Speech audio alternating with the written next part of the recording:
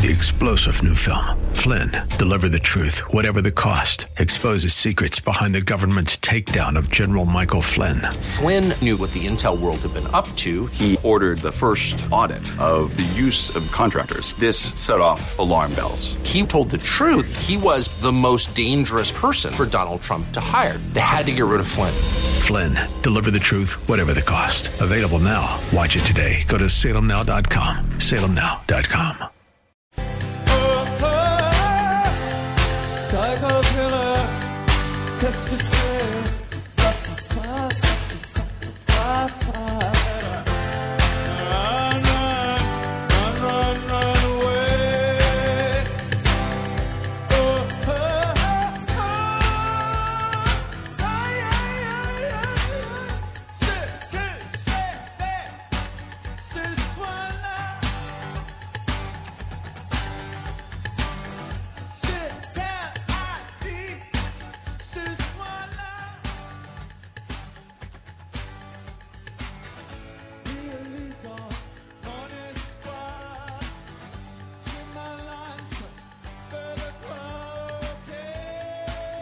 I'm Rob Black, talking all things financial, money, invested, and more. Best time to buy things, worst time to buy things. Summer has ended, and thus camping season is over. So the best time to buy camping gear, fishing gear, tents, hiking shoes, right now, 60 to 70% off. Costumes. Halloween costumes are in high demand in October. They're in higher demand in higher supply in November, less demand.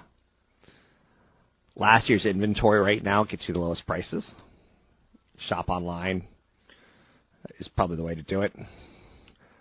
Barbecue grills, you can get 50% off at companies like Home Depot based on, rebates and other issues. No one wants to buy a grill when it's getting rained on. Wait a little longer to buy cold weather apparel. You're not going to see any deep discounting on winter clothes until at least November.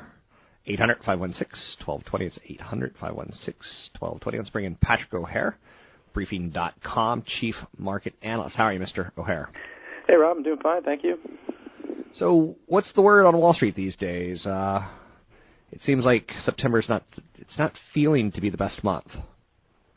It's not. We haven't had a great September. I think we were down about 1.3% entering today, and we're kind of out a little flat somewhat today. But, September has a history of not being the greatest month. According to the Stock Traders Almanac, it is ranked as the worst performing month for the S&P 500 on average, dating back to 1950. A lot of theories as to why that is. One popular one is just that coming out off the summer holidays, fund managers come in and they kind of sit there and they reassess things and they start looking ahead, to the year ahead and trying to rebalance portfolios perhaps for what they think is going to play out in the next 12 months or so. So you're getting some of that, I think, kicking in here. And then, of course, you just, have to be cognizant. We were sitting there at record highs not that long ago off of what was the largest IPO in history. The market had run 6% in a period of about 6 weeks. So it was looking overextended, and then you get some of these worrisome-sounding headlines on the geopolitical front that provide that convenient excuse to go ahead and take some profits after a very big run. Speaking of that geopolitical front, it kind of seems out of nowhere that Hong Kong is starting to riot. Not riot, protest. Yeah. Chinese authority over their state, per se. How did that story happen so fast, and is it all that important? Right. Well, thank you for pointing that out, because that was my perspective on it too.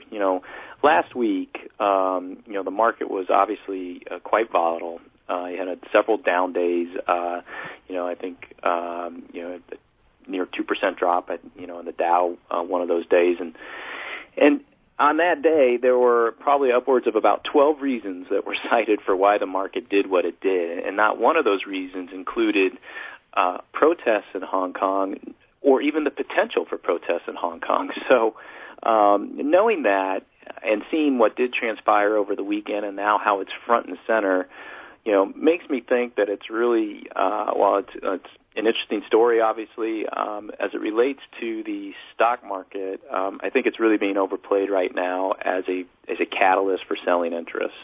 But that goes back into this idea that you've had a big run, right? Market made a nice move in a short period of time. We're at the end of the quarter here, and a headline like that just kind of gets everyone all worked up, and some of the TV pundits all worked up, and it just creates that opportunity to go ahead and take some money off the table. But I'm not seeing it at this juncture anyway as the real fear factor that's going to undo this bull market run that we've been seeing persist for so long now. I think one of the stories that I'm seeing out there in the last maybe month, 3 weeks, is the stronger dollar, weaker euro, weaker ruble. How, as a market analyst, Mr. O'Hare, are you approaching these kind of shifts, or this shift into the stronger dollar? Right. Well, I think we discussed that a little bit last week, and you certainly have to be appreciative of the risk of a rising dollar and how that's going to play into the translation effects for U.S. multinationals doing business in those areas where those local currencies have weakened considerably, i.e. The yen and the euro. So what you try to do is assess which companies might have the most exposure, but the thing to remember about the dollar argument, too, is that, a lot of companies don't, they have hedging programs in place to help mitigate the effects of currency exchange volatility. So while every one of these U.S. multinational companies will state in their 10K filings that, the currency is a risk factor, and that's true, they also state at the same time, though, that they, employ steps to help offset some of that adverse effects of the translation issues. So, but you are going to hear it mentioned increasingly as a risk factor, I think, as it relates to the guidance these companies are going to be providing for the fourth quarter and even into the early part of next year, particularly if the dollar strength persists. Most of the weakening in the euro has occurred in the latter half of the third quarter, so it's not as much of a negative factor for the third quarter reports that we're going to be hearing shortly. But if, as it relates to the fourth quarter, though, it will come into play. And so you look for those companies that might have added exposure to the euro. In my big picture column this week, I did screen for S&P 500 companies that do have significant exposure there, which we defined as more than 30% of their revenue coming from either specifically Europe or the European, Middle Eastern, and Africa segment, which a lot of companies categorize to capture the European sales as well. And we came up with 16 companies that derive 30% or more of their revenue from there, and would need to be watched carefully in terms of what they're saying about their respective outlooks.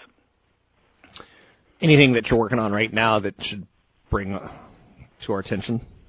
Well, earnings. We're kind of in that period here. We're going to start hearing pre-announcements probably pick up, as we get into the first 2 weeks of the fourth quarter, and then you have the actual reporting period for the third quarter begin in earnest in the latter half of October. And so what I'll be working on is an earnings preview for the third quarter that should be posted sometime later this week, perhaps early next week. But that is what's on my radar. And, of course, I'll also be watching what we hear out of the ECB later this week, as well as the employment report on Friday. Any commentary for me on how small caps are so different than large caps, and they seem to be breaking down? Is that a buying opportunity? Is it telling you something? Is there any commentary on what you're seeing in the small cap action? Yeah, it's perplexing, admittedly. We hear all time and time again about how the U.S. economy is the best place to be right now. Things are picking up here, and that you should, try and avoid some of this foreign exposure by playing those companies that don't have any exposure internationally, and that should play into the strengths of the small cap issues, which are largely, do business here in the United States. But it does make me think or ponder the idea that, maybe they are a canary in the coal mine, really, in terms of as it relates to the outlook for the United States. Maybe it's not as robust as a lot of people want to believe it's going to be in coming months, and some of that concern might be priced into this, to the Russell 2000 and the pullback we're seeing in those small cap stocks. I'm not saying that's what it is specifically, but it is something that I'm contemplating and am watching carefully, and hopefully we'll have a little bit more perspective on the other side of the earnings reporting period. Any hopes that Congress and the President start working together and somehow get some sort of like infrastructure bill passed to really help our economy? Any hopes, or are we not in that world anymore? Well, certainly not in the near term. I mean, the midterm elections are coming into focus, and it's going to be, some dirty politics, I think, leading up to that, and then, of course, if the outcome of that election shows that the GOP has won control of both houses, it will really get interesting, because then President Obama's obviously going to have to be considering, what he might need to do in the final 2 years of term to try and preserve his own presidential legacy, and then at the same time, what the GOP is going to be starting to think about, how they might be able to take control of the White House in 2016. So I'm not feeling all that hopeful right now, but there certainly hasn't been any recent precedent to suggest we should be feeling all that hopeful as it relates to congressional and presidential dealings. Thanks very much. That is Patrick O'Hare, Chief Market Analyst, Briefing.com. Briefing.com is a website that I start my daily routine on.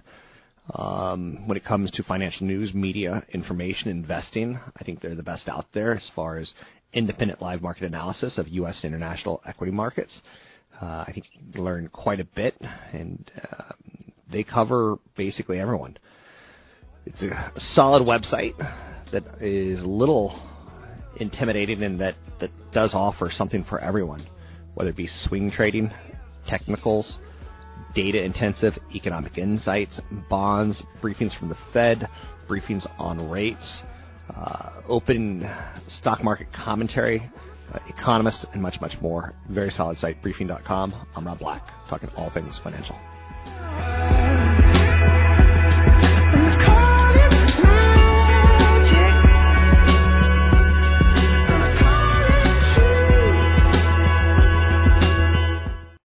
Three-star General Michael J. Flynn, head of the Pentagon Intelligence Agency, knew all the government's dirty secrets. He was one of the most respected generals in the military. Flynn knew what the intel world had been up to. He understood its funding. He ordered the first audit of the use of contractors. This set off alarm bells.